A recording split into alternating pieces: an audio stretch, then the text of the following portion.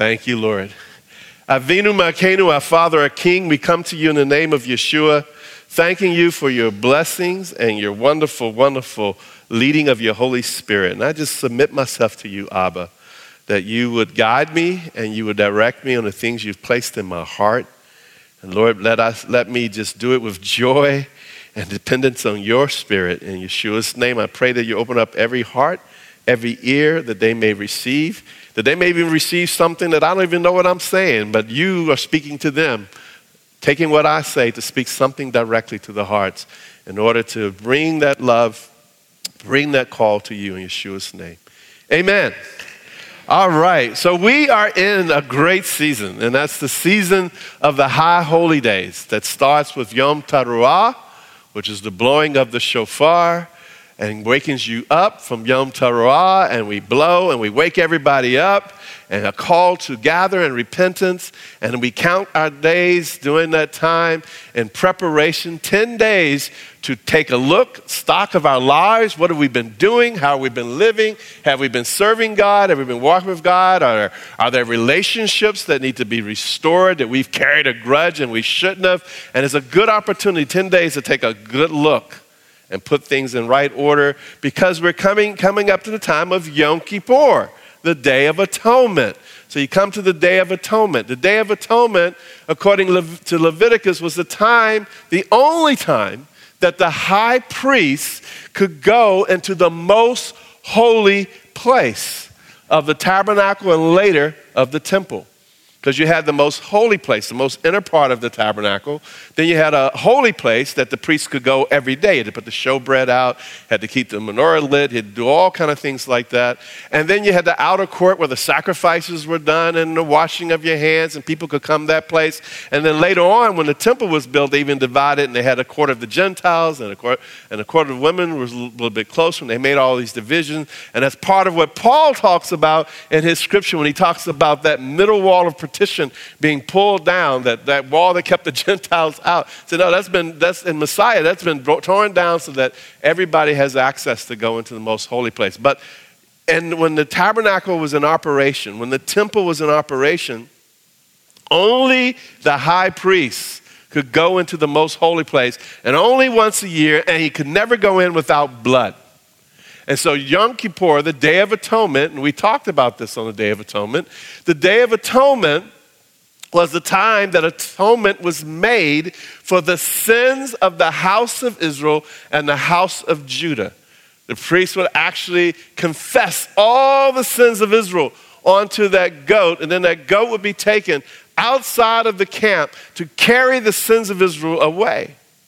And that was a tradition in the first century that was established. The Talmud speaks of this, that there was a ribbon that they would tie on the scapegoat, and they take the other side of this ribbon and hang it up on the door of the temple and tabernacle. And if the atonement, and this is Jewish folklore, but it's well written down that this happened. And with God, all things are possible. But that when the atonement was accepted, that this ribbon that was red would turn white. According to Jewish Talmudic teachings, that there was a time that it stopped turning. Do you know when that was? When was it? When Yeshua was crucified. That they write in their own writing that after that time, it never changed again. And we're like, for us, we go like, whoa, that's interesting that you would say that. Because we know that God provided the ultimate sacrifice. How many know that the scripture says that concerning the sacrifices that they're types and shadows of things to come? How many know the scriptures teach that? Okay, I'm glad you know that, because we'd be in trouble, because I didn't see anybody when we were out at Yom Kippur. I didn't see anybody, not even Elaine, brought an animal in here to be sacrificed. And she's particularly making sure every little thing is covered. But she didn't bring one on the Day of Atonement. I didn't see one. And then it would be a problem anyway, because the scriptures are very clear. There's only one place you can make that sacrifice, and it's not Washington, D.C. Okay? Yeah, it's in Jerusalem. It is in Jerusalem that you have to go and make that and have the temple and really for almost 2,000 years, that sacrifice has not been offered up because there's been no temple to do that on. And even though there are those who like to reestablish that, they have to try to, well, what are you doing for atonement? Because modern Judaism has well-developed traditions and rituals that don't even really concern itself with that. And they're like, oh, no, we don't need atonement. Just study of Torah and good deeds. And these are things in prayer. That's all we need. That's our thing for the day. Holy, where'd you get that from? Where is the blood for the altar? Where is atonement? I have a friend, he was raised Orthodox Jewish, and we could get into debates of this for years. And we just talked back and forth. He's a wonderful guy. I love him. And finally one year, I looked at him, I said, hey, I know Yom Kippur is coming up. And I said, look, I just got a question. I'm not trying to start a fight. It's just a question. What about the atonement? Read Leviticus. And he read it. And I said, what about it? And then he responded. He said, well, yeah, you're right. That's a problem. But what about you guys? Do y'all have an altar there at Al-Havat? Did y'all slay animals? I said, no, we don't need to slay animals because they are type and shadow of things to come. And we see that Messiah Yeshua fulfilled the requirements of the blood atonement, that he is the suffering servant, that he's the one that shed his blood for the sins of Israel and for the nations of the earth. And that's what we see in concerning the Messiah ben Yosef, Messiah of Joseph, looking at the story and life of Joseph, who was sold into slavery, betrayed by his brethren. They didn't know who he was. And later on, he was raised up. The nations, the Gentiles, went after Joseph. Joseph's a great guy. We like this guy, Joseph. Let's follow after him. He's a great leader. And yet his own people didn't even know who he was. And though yet they were drawn to him because they were in need. And then at that point, Joseph reveals to them who he is. Well, the rabbis long ago understood that this was an imagery of the Messiah, that the Messiah would suffer and his people wouldn't know him. They'd call him the leprous one. We don't have anything to do with him, but that at some point he would be revealed. And all of Israel then will see him who was pierced for them. And they go, he's the one. Now, God doesn't have to wait till then. He's already started the work. I mean, the whole story of the gospel is God showing the work that he's been doing, that all these Jewish people, all of the disciples, especially the 12, are all Jewish. On the day of Shavuot, a bunch of Jewish people gathered together, and the Spirit of God is poured on. The first immersion of the Holy Spirit was on Jewish people. Yeshua himself is a Jew. The whole book of Acts is about these Jewish men being sent out and preached the gospel to Jerusalem, to Judea, to Samaria, to the outermost parts of the earth. And those guys understood first they were just going to go to Jewish guys. And God had stepped in and said, no. You don't have to wait till the fullness of the kingdom of God has come to the earth and to Israel before salvation is offered to the Goyim, to the Gentiles. And so God makes it clear, mainly at the time, he already worked with Samaria, but he really made it clear is when he worked with Peter. And it's interesting, Peter was entrusted with the gospel to the circumcision. Paul was the one that was called to go to the Gentiles, but the one who first, in a primary way, brings the message of the gospel to the Goyim, to the Gentiles, is Peter. He's up there waiting for supper to be prepared. And so he went up on the rooftop. That's what you did in those days.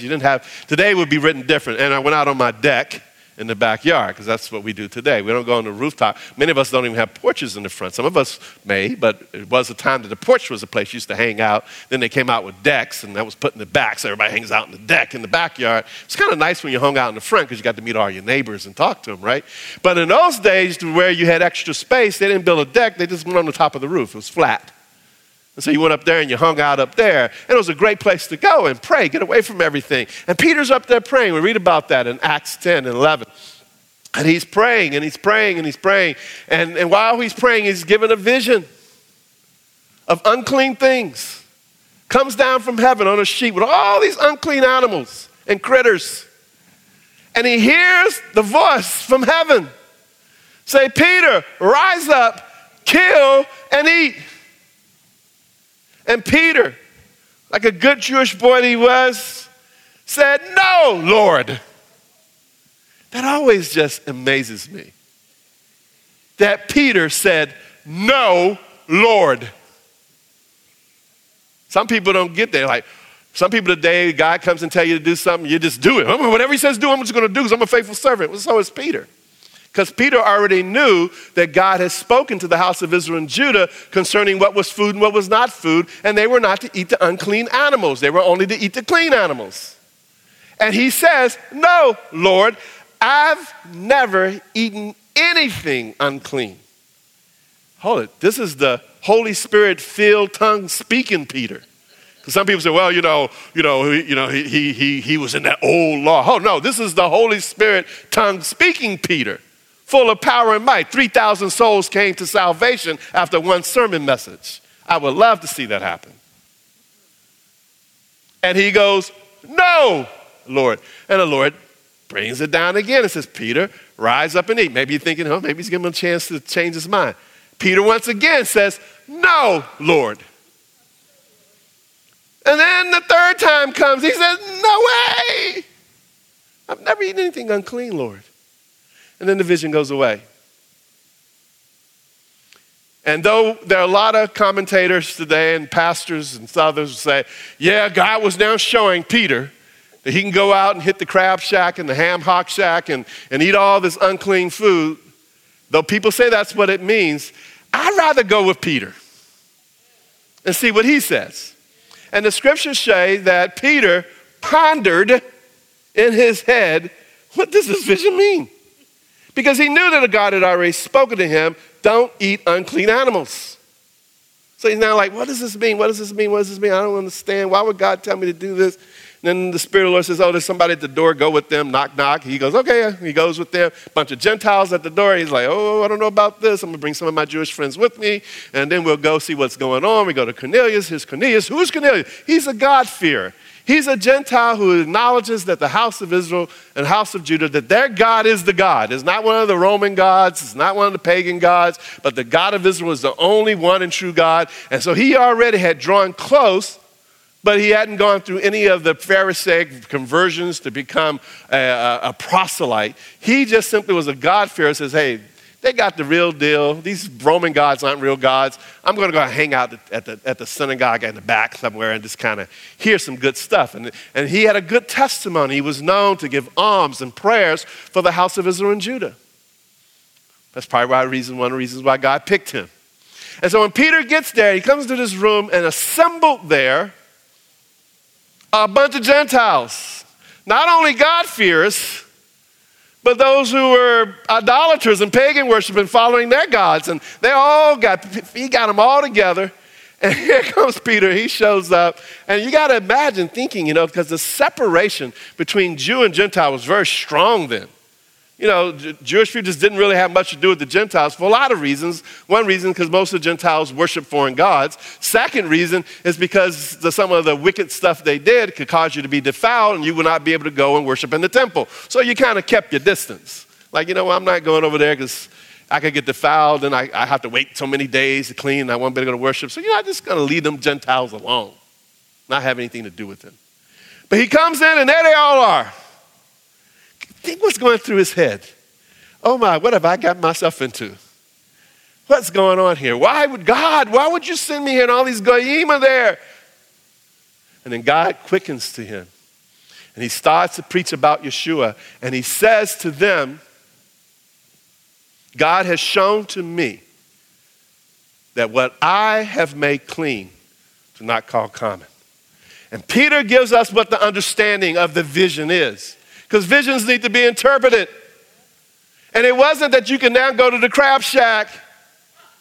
That's not the interpretation. The interpretation is that the goyim, which were considered unclean, that through Messiah Yeshua and the blood atonement, they will now be considered clean if they receive Messiah and God's bringing them in. And while he's preaching, the Ruach HaKodesh is released upon them, and they're filled with the Holy Spirit and start to speak in other languages. And all the Jewish people that Peter brought with them were astonished. How did those Gentiles get our Holy Spirit? That's what they're saying. How did they get it? How did they get the Holy Spirit? We're the chosen people. We're the special ones. How do these guys got the Holy Spirit on them? And Peter steps up as an apostle and says, I command you all to be baptized. All of you be immersed. And they all got immersed. And then he had to go back and tell the rest of the leadership what had happened. Because they were wondering, what are you doing here, Peter? Are you kind of like going off the trail here? No, we explained it. And their words were, God has granted repentance to the Gentiles also in the name of Yeshua. And this is important with that because that's one of the questions, if you've been in a Messianic community or any community where they seek to, in some form or fashion, to celebrate the high holy days, people who don't do that many times will ask you, why are you doing it? Are you doing it to be saved? Don't you know salvation is in Yeshua only? Of course I know salvation is in Yeshua only. I'm not doing it to enter into salvation. Salvation was purchased through the Messiah. He's the only name under heaven by which men must be saved. And then I shock people many times as I tell them, and a lot of people don't like to hear this. I say, actually, for about 2,000 years, no one on the planet has kept any of the high holy days according to the Torah. Nobody, including the ultra-Orthodox. You say, well, how can you say that? I see people building sukkahs all over the neighborhood. I see people having Yom Teruah service. I see people, hey, the synagogue down the street is packed on Yom Kippur. What do you mean? People are gathered there. Yes, they are gathered there, just as we gathered. But we did not keep that commandment according to the Mosaic law. I can tell you why. First of all, because we're in D.C. That's the first reason. According to Deuteronomy 16:16, God says there are three festivals. Shaloch Regalim is what it's called. The three pilgrimage festivals that the house of Israel and Judah are to return, which is Pesach, Shavuot, and Sukkot. And they're to return to make a pilgrimage to Jerusalem. Because it was only in Jerusalem is where you could offer up the atonement sacrifices that were required for all the feasts. And all of them had sacrifices. There wasn't just the blowing of the shofar. It wasn't just praying and confessing your sins. But God was very explicit about, hey, offer this burnt offering, this sin offering, this many goats, this many bulls, this many lambs. This is where you're supposed to do this. Well, you show me the community in D.C. that in the whole United States or anywhere else in the world that offer up all those sacrifices, and the altar they built to do it on, by what authority did they do it? Not by the word of God, but by their own idea that I'm just going to build this because I want to keep God's Torah. So I'm going to go with my own mind and my own thought. So I'm obedient, but you're not obedient if you're setting up an altar outside of where God said to set it up. So that's why I say with boldness, there's no one, even the ultra-Orthodox, do not keep any of the feasts according to Torah. And that shakes some people up. Why? Because they place their pride on that they keep the commandments of God, and therefore they are better than the rest of the body of Messiah because they keep the commandments of God. But you don't keep the commandments of God. So there must be another reason why. People don't understand in Messianic Judaism why we do what we do. They think we do it because we're trying to achieve salvation, but that's not the case. We do it for several reasons. And some of them are the same reasons that the ultra-Orthodox and others have developed over the years. Knowing that there's not a tabernacle, what do you do? What do you do? Well, let me ask you a question. If you had a tradition of celebrating an anniversary or a birthday and maybe going back to the place for your anniversary to celebrate, and you were, for some reason, forbidden to go to that place, would you just simply forget your anniversary? Or would every year you say, well, you know, I know we would love to go back to the Niagara Falls where we had our honeymoon, but it's forbidden to go there now. We can't go, but you would still remember your anniversary. You still track with it, with the flow of it, because you're connected to it. Well, that's one of the reasons that came from the traditional community, saying that in the diaspora, meaning outside of Israel, You still have to track with what happens in Jerusalem because you're connected to the land and the people.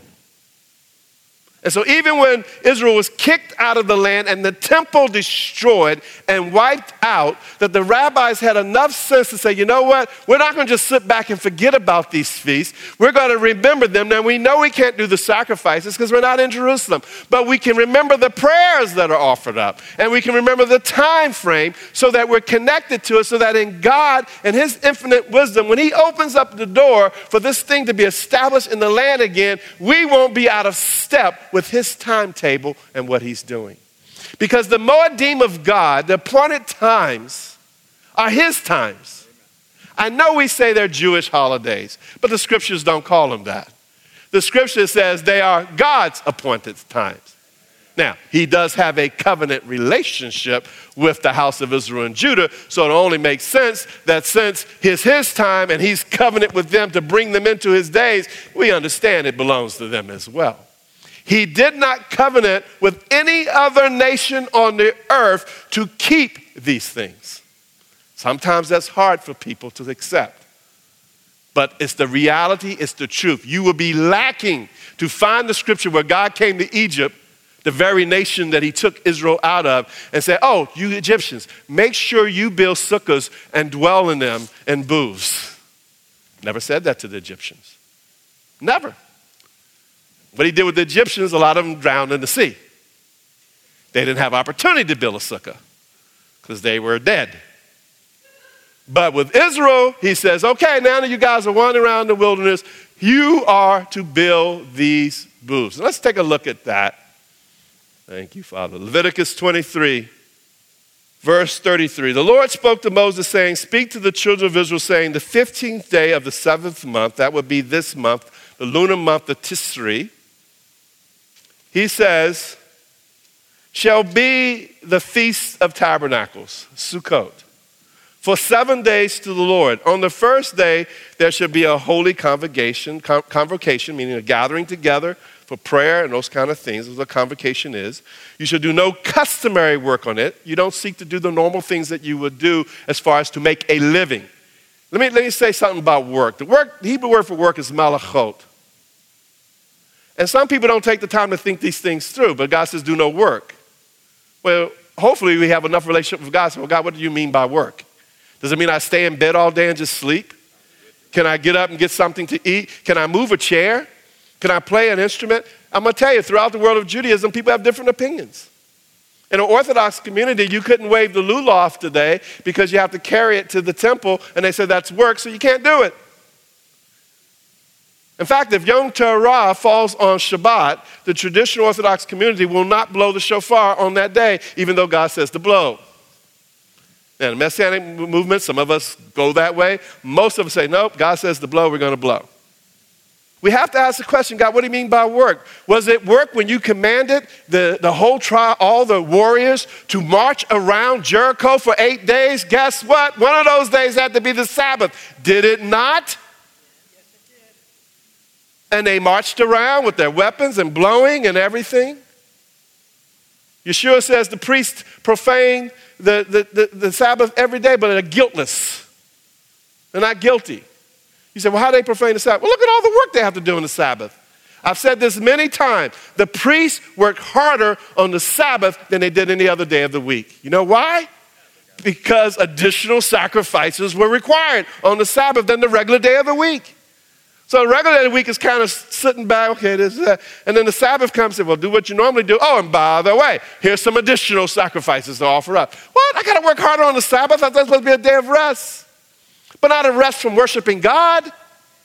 Not a rest of giving glory to God, which is what sacrifice is all about.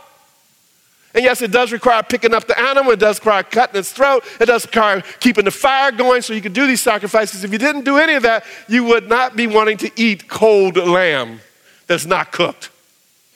When God says it's supposed to be put on the altar so it'll be a pleasing smell. So sometimes you got to think through what God means by work. Yeshua, our Messiah, told us it is lawful to do what is good on the Sabbath. Because by the first century, they had come up with lots of rules and regulations what you could and could not do on the Sabbath. Well, that's working. Everybody had their opinion of what's working. Yeshua comes along and says, look, it is lawful to do what is good. People have rules. You can't use a rope and pull an animal out. He said, hold it, but which one of you would do that? If somebody fell in a ditch, you would help your animal out of there. You wouldn't leave it to starve. So it must not be anything about, shall we say, exercising energy on the Sabbath. It's not what God was referring to. Because clearly those who would really seek to observe the Sabbath according to the heart of Yeshua would be very busy seeking to do what is good and holy and righteous. Yeshua healed on the Sabbath. Yeshua raised the dead on the Sabbath. His disciples walked through a field, were hungry, pulled some fruit off the tree, and Yeshua says they're not guilty. Some people get into rules like that. Oh, it's the Sabbath. You can't take an apple off the apple tree that's outside your house because that's violating the Sabbath. Well, God didn't say that. That's an opinion of man. Yeshua the Messiah says, no, you meeting your needs is perfectly okay. You're not gathering it all to go out and get all these apples and sell them on the street corner. So we got to think these things through sometimes. And we got to look at the house of Israel and Judah who've had to figure this stuff out for thousands of years to see what insight they've gained for doing it for a couple of thousand years. But for us, ultimately, we do look to Yeshua. See, if you ever read the Talmud, one of the things you'll see with the Talmud, which is the codification of Jewish law and thoughts on different issues, one of the things you will see when you read the Gemara of the Talmud, you hear the words, Rabbi so-and-so said this, Rabbi so-and-so said this rabbi said this. That's fine. Now you know who had the opinion. But I always say that in the Messianic movement, though we can look at all those other opinions, ultimately we say Yeshua, the Messiah, who is our only great rabbi, he says it is lawful to do what is good on the Sabbath. And that's what I stand on. And that's what I believe. So just throwing that in for free.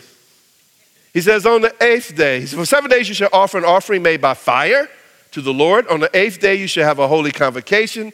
You shall not offer an offering made by fire to the You shall offer an offering made by fire to the Lord. It is a sacred assembly. You shall do no customary work on it. These are the feasts of the Lord, which you shall proclaim to be holy convocations, to offer an offering made by fire to the Lord, a burnt offering, a grain offering, a sacrifice offering, a drink offering, everything on its day, besides the Sabbaths of the Lord, besides your gifts, besides all your vows, besides all your free will offerings which you give to the Lord. He said, here are all the other things you got to do. Also on the 15th day of the 7th month, when you have gathered in the fruit of the land, you shall keep the feast of the Lord for 7 days. On the first day there shall be a Sabbath, a Sabbaton. On the 8th day there shall be a Sabbaton. And you shall take for yourselves on the first day, when? On the first day, you do what? When are you gathering for these things? When are you going out gathering sticks? That one guy got in trouble for gathering sticks, but here's a day that's set aside as Sabbath and you're told to go out and gather? Take these trees on the first day? Oh, you need to look a little deeper and say, hold on, what was the issue with this guy gathering sticks on the Sabbath day? What was going on that God took issue with that? You dig deeper and see that they were dealing with the whole thing about God's provision and the manna and all these things. And people were like, I don't believe you, God. I'm going to go out anyway and look for something when God says don't on the Sabbath because I'm going to give you a double portion on Friday. But they went out anyway. And this guy's gathering sticks. It wasn't just a few sticks to build a little thing, but he was gathering the logs to build a huge thing to do work. Scholars will show that. But here we're told that on the first day, you shall gather the fruit of the land. When you've gathered the fruit of the land, on that first day, it shall be a Sabbath rest, Sabbath time, and you shall take for yourselves on the first day the fruit of the beautiful trees, the branches of palm trees, the boughs of leafy trees, the willows of the brook, and you shall rejoice before your God for 7 days. Now, traditional Judaism understand, hey, this is something we can do. We don't have a tabernacle, we can't do sacrifices, but we do everything that God says we can do. So we'll do it. God says gather these things and we'll celebrate before him. So that's why in traditional Judaism and all throughout, wherever it may be, that those who are practicing these things will build. Now, they've had a lot of years to get this thing down and get it right. One thing that's hard is that the very things that are mentioned here may not be where you are. What if you were in Alaska I don't know how many leafy bough trees are in Alaska. What if you were in Antarctica? I don't know how many. You step out of the thing, whoosh, where are the leafy trees? And they won't be there. So you have a hard time celebrating that with the things around you. But thank God there's this thing called Amazon. Maybe God anticipated Amazon. And with a few days ahead, especially if you have Prime and get 2-day delivery, you can say, lulav. And all of a sudden, boom. And in 2 days, it can be to you. And it comes from Israel, and it pegs those species where rabbis have argued and debated what those species are, and they pick those species and they put it together, and they've developed a way of doing it so that everybody wouldn't just be doing it any way they want to do it. This is one of the reasons why you have communities. And this is one of the reasons why God established leaders of the community. To help bring a certain amount, not all, but a certain amount of conformity so that we can all be on the same page together when we do things. So through the years, God has used various leaders for 1800 years to develop traditions to help the community flow together as one. And the lulav and the ektrav is one of those. It's a wonderful way. Even the way of shaking it. Though with Judaism, there's usually various opinions about how things to do. Like with the lulav, you know. Some say, well, you shake to the east, you shake to the west, then you, with the west that's behind you, then you go to the south, then you go to the north, then you go up and down. Others says, no. You start to the south, you go to the north, then you go upward, then you go downward, then you go to the east, then you go back. I mean, there are various rules and opinions that people have of it. Some people say you must turn in each direction as you go. Some people have that tradition. Some of the Jewish people here may have had that tradition growing up where they turn. Others say, no, I'm more used to, this is what I grew up with. People have different ways, but it's interesting, they all use the lulav and the ektrog. That's something that has become consistent so that no matter where you go, if somebody's going to wave the lulav, you go, hey, I know about that. I know what that's all about. And you can identify with it. And that's a good thing. That's not a bad thing. And so one of the things we seek to do as a Messianic Jewish community, obviously the Jewish believers in here want to stay connected to their tradition and history that God has given to them. But what about the non-Jews? Well, we'll get to that, but not right now. We're going to move on. Hallelujah. God says this should be a day of rejoicing. Leviticus 23:39. It says, you shall rejoice before the Lord for 7 days with the lulav, with all these godly things. The traditional community made it the lulav. God doesn't call it a lulav, but this is what they created by bringing the species together, the ektrog, and say, here it is. This is what God, these are these species, and now we're going to celebrate for the Lord. We're going to wave it for the Lord as an offering, and we're going to speak blessings, and we're going to celebrate. And thanks to Rob and Alyssa, we shook the lulav on the first day of Sukkot. He says in verse 42, you shall dwell in booths for 7 days. Why should you do that? Are you renovating your house during this time? I mean, why do this? Why should I dwell? And, but he tells us. He says, you shall celebrate it for 7 months, verse 42. You shall dwell in booths for 7 days. All who are native Israelites shall dwell in booths, that your generation may know that I made the children of Israel dwell in booths when I brought them out of the land of Egypt. I am the Lord your God. God says, I made them dwell in booths. I brought them out in the wilderness and said, okay, you're going to build some temporary shelters here for 40 years. And you're going to dwell in those. And now, with the Feast of Sukkot, I want you to do this so that everybody will know that I made you dwell in booths in the wilderness. Why? So that they would know that he is Adonai Yireh. That he's the one that provides for them, even in the wilderness. He will provide for you.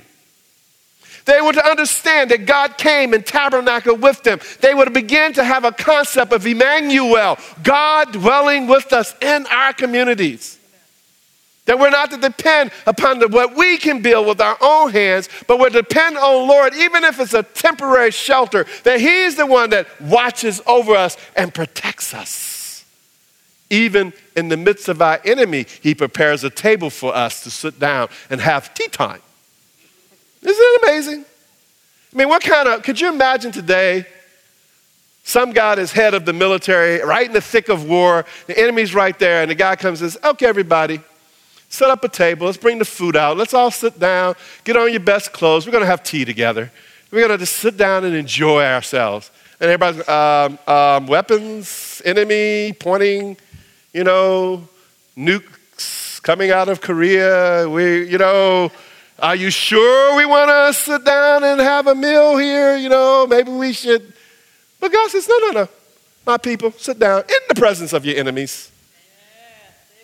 And I'm going to set up a table for you, and I'm going to provide for you. And the enemies are going like, what in the world is this all about?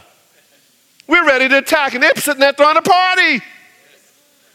Why? Because our God is great. Our God is powerful. Our God is our provider. Our God is our warrior. He's our protector. And so we're not even afraid, even when the enemies are all around us. Because there's the mountains of Jerusalem that are our protection. He says in Deuteronomy 16, verse 13 to 15, you gather in the corn and the wine, you will rejoice in the feast. And here he tells us, even the Gorim, the fatherless, and the widow that is within their gates, because Yahweh has blessed them in all thy increase and all their works. Even the Gorim, the stranger that joined himself with the camp of Israel, that they didn't have to sit in the corner, like adopted children thinking that they're not part of it.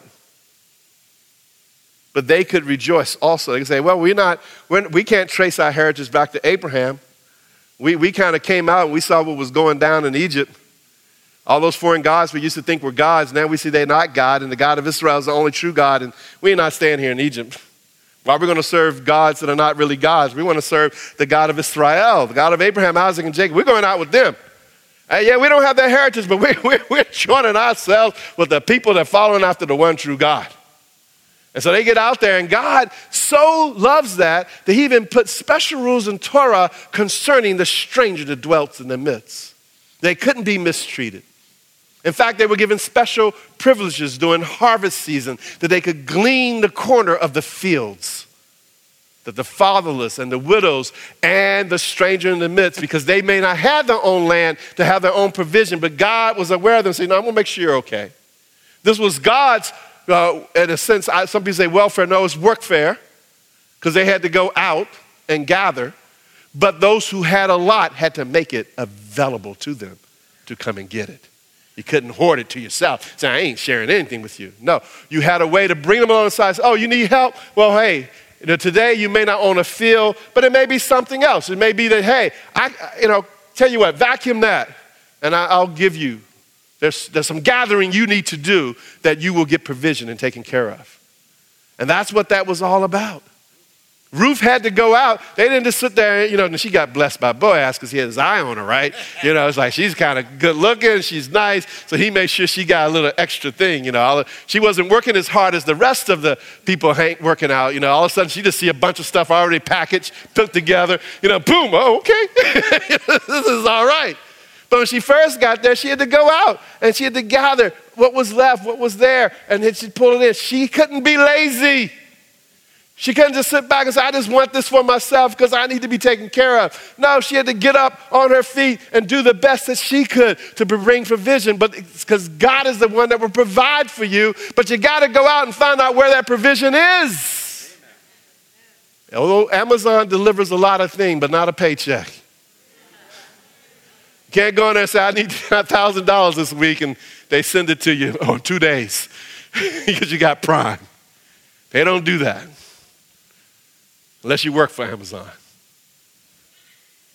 You have to go out and trust God. It's saying, God, I believe you that you are the provider. And so since you said, it's just like the manna. I mean, come on. How many people have ever run up to that point that there would be food just on the ground? For 40 years, that's right. You just get up and there it is. Somebody said, look, you don't have to go to the grocery store. Don't wait for Harris Teeter to open up. Don't wait for Whole Foods to open up. Don't wait for Wegmans to open up. All you got to do is step outside of your tent and it will be on the ground. Now you got to get up though. You got to get up. You got to get up, open the door. It ain't going to be in the door of your tent. I mean, it's not going to be inside your house. You're not going to wake up and look on the side of the bed and just reach down and grab some manna and start eating it. It's outside. And you got to get up and go out and meet the Lord early in the morning. Early in the morning. You got to get up and say, okay, Lord God, you are my provider and I know you got something for me. You looking for a job? Don't wait for it to come to you. Start looking for it. Get out there. Start calling. Start talking to people. Whatever it is that you do, you got to do it. Some people drive Uber. Some people drive a cab. Sometimes they fight each other. Trying to fight over the customers. But they both got to get up and get out there. You can't drive Uber and stay at home and make a living and make some money. You got to rise up early and get out there. So the provision that God's providing for you will be there for you. God is your provider.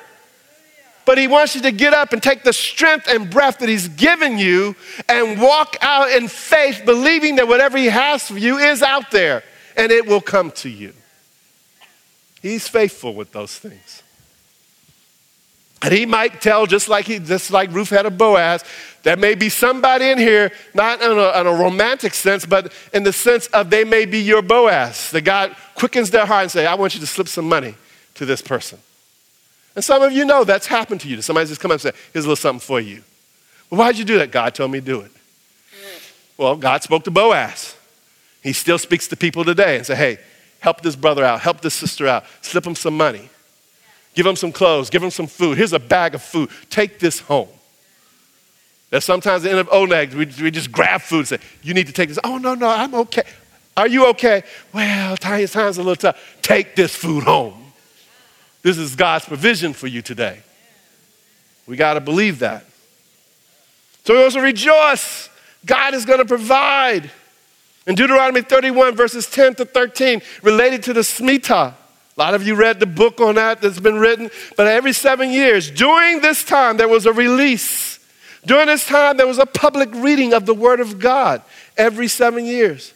In Nehemiah, the 8th chapter, verses 1 through 18, Ezra is coming back. He's involved. God is using him to rebuild the temple after the destruction of it for the first time. People are coming back out of captivity. They come in. They find the Torah scrolls. They had been hidden away. And they found them. And they open them up. And they begin to read. And they read that they had come back at the time of the Feast of Tabernacles. And they stood up. I'll leave you to read it for yourself. Nehemiah, the 8th chapter, verses 1 through 18. And they all stand up and they begin to read concerning the Torah and celebrating the Feast of Tabernacles. And he then says to the people, go and rejoice, send portions to one another and celebrate. And they said they hadn't celebrated like that in a long time. They'd been in captivity for many years and nobody had celebrated. So he commands them to celebrate that God is their provider. In Exodus 34:22, this season is called Chad Hasif, which means the feast of ingathering, the gathering of the crops, the fruit, the things that God has provided. There are a lot of meanings attached to Sukkot. One, that he's Adonai Yireh, the Lord who provides even in the wilderness. Two, that he's Emmanuel, God who's with us. It anticipates Olam Haba, the world to come, the coming age of the kingdom of God. It anticipates the dwelling of God at the blowing of the shofar, coming to be with his people.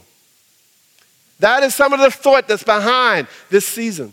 That's some of the thought of the blowing of the shofar that starts way back at Yom Teruah, but it ends at the end of Sukkot and the blowing of that. And it's interesting that that's when the reading cycle ends and you start over. It's like new beginnings. The fullness of God is coming to the earth, and now it's time to start again with new life and new energy that comes from God. It's an exciting time. We know that Yeshua is attached to this. It says, we know from study that by the time of Yeshua's day, and the temple being established, that those who ran the temple had developed a water ceremony called Nisuch HaMayim. It was a processional to the pool of Siloam.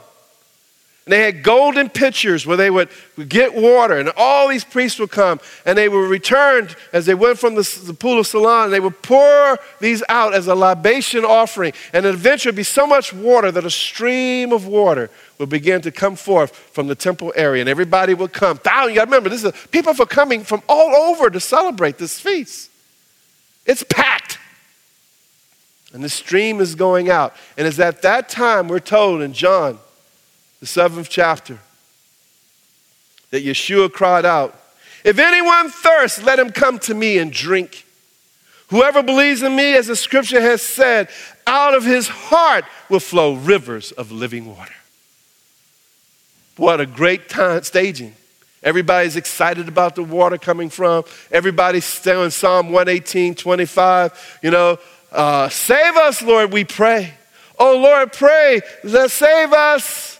Hoshiana, Baruch haba b'shem Adonai. Blessed is he who comes in the name of the Lord. We bless you from the house of the Lord. This is what people were saying and celebrating. They're waving their various palm branches. They're really excited. And they see the stream coming down, which was the hope of the rain for the next season, because that's when you pray for rain, is during the Feast of Tabernacles. And they're excited about that. And at that point, Yeshua stands up and says, "If anyone thirsts, you want living waters? Come to me. I'll give you living waters, and they will flow out of you." And everybody, and the scripture says that many people say, "Is he the Messiah? Is he one of the great prophets?" They made the connection. They saw the connection between the two. There was another ceremony they had in those days when the evening of the day would come, when the sun would set, that they would have these light ceremonies. They had torches, and they would bring torches, and it was all these lights, and people would come over. You think that the Christmas season was something where people come to see all these lights being decorated. They said that according to the scholarship, it was something to see. When you're thinking about hundreds of thousands of people with torches and lights and waving them before God, and they would come. It was a great lighting ceremony. And we know the scripture says that Yeshua is the light of the world. And it connected to that. He's the light. He's the light that we seek. These things are just shadows and type, physical models of the reality. He is the atoning sacrifice for our sins at Yom Kippur. He is the sacrifices that are being offered up to make atonement for us. We know that the blood of bulls and goats can never take away sin. If they did, you would cease to be offered. But Yeshua was offered once. You do not have to sacrifice him again. He was sacrificed once and all for your sins. His blood is more than able to give you not only forgiveness, but to change you and give you new life. You're in a place by accepting him that he will eternally accept you. Amen. So the question is, what about the Gentiles? Because I'm going to tell you, everything we read so far is talking about the house of Israel and the house of Judah, and except for those strangers who dwell, in the midst of them, it obviously extends mercy and grace to them. Well, let me tell you something. God did not forget the Gentiles, and the house of Israel didn't either. I won't read the whole thing because I've just been given the time, but Numbers 29, verse 12 to the end of the chapter, goes through and says, okay, here are the sacrifices. You're the sacrifice. On the first day of Sukkot, all the way out. I'll read the first part. You shall present a burnt offering, an offering made by fire, as a sweet aroma to the Lord. 13 young bulls, 2 rams, 14 lambs in their first year. They shall be without blemish. Their grain offerings shall be mixed with flour, fine flour mixed with oil, 3/10 of an ephah for each of the 13 bulls, 2/10 for each of the 2 rams, and 1/10 for each of the 14 lambs. Also 1 kid of the goat as a sin offering, besides the regular burnt offering, its grain offering, and its drink offering. That's the first day. On the second day of Sukkot, on the second day, present 12 bulls. And then it goes on to name 2 rams and such and such. And then it keeps going down. And it's interesting, why a different number each day? It's interesting in Judaism. For 1,800 years, this is what rabbinical Judaism teaches. These 70 oxen correspond to the original 70 nations of the world enumerated in the Torah who descended from the sons of Noah, and all the ancestors of all the nations till this day. Israel brought these sacrifices as atonement for the nations of the world, and in prayer for their well-being as well for their universal peace and harmony between them. Thus our sages taught, you find that during the festival, Sukkot, Israel offers 70 oxen for the 70 nations. Israel says, Master of the universe, behold, we offer you 70 oxen in their behalf, and they should have loved us. Instead, in the place of my love, they hate me. Psalm 109. Further, they remark, if the nations of the world would have known the value of the temple for them, they would have surrounded it with a fortress in order to protect it. For it was of greater value to them than for Israel. That Israel understood that Yom Kippur was to deal with their sin, and they knew that God called them to be a priestly nation, interceding for others. They well, when do I do this? Yom Kippur is all about us, getting our atonement. Well, when the Sukkot came and they began to offer up all these bulls, which was a term that was used to refer to the nations of the earth, when they added it all up at the end of the last day, it was 70 bulls, and they understood we are making intercession, atonement for the nations of the earth, that they will not be destroyed, but they will be accepted. So that's the first thing. What about the nations? God provided for the nations of atonement, but it doesn't end there. It ends here. In Zechariah 14, there's a call to the nations. In Zechariah, where the scripture says that at the end of all things, there's going to be all these wars, and at the end of that the nations that are left are to go up to the land of Israel during the Feast of Tabernacles. And if they refuse to do so, that the rain will be withheld from their land, from those nations. That God anticipates in the last of all things, he speaks through Zechariah, that in the last of all things, that the nations of the earth will have to send representatives to celebrate the Feast of Tabernacles. Because why? Because God's going to establish that he's not only the God of Israel, he's the God of the whole world. He is the God of all things, all nations, every nation. And he's going to bring every nation into the flow of his appointed times and feasts. His days. That's what he's going to do. We may not see it now. We see a trickle now. We see it in the Messianic movement. We see it in some of the Jewish roots movement, Hebrew roots movement. People are getting it. They're starting to understand and see. But the fullness will come when Yeshua himself comes in all of his glory and establishes rule and reign on this earth, that the law of God will go forth out of Zion over the whole earth. So I like to say to people, we're getting a head start. We don't want to be caught. We're doing some pre-study by learning to flow with God's Moedim. We know we're not keeping it according to the Mosaic law, nor are we required to. Especially if we're in D.C. It would be wrong for us to try to offer up the sacrifices, especially since we know that Yeshua is the ultimate sacrifice. He's the reality that we hold on to. And so that's what we proclaim, and that's what we believe, and that's what we want to celebrate with this season as we go forth. Amen? Well, I hope that helps you with the season, what it's all about, why we do what we do. There's a whole lot more that can be said, but I want people to have that understanding, because I don't want people to go away with a misunderstanding of these things. Sometimes people think, well, y'all do that because you think that brings your salvation. Wrong. We don't believe that. We know it's Yeshua who's the one that brings our salvation. He is the Savior. Not by any works we have done, but by the giving of his own life.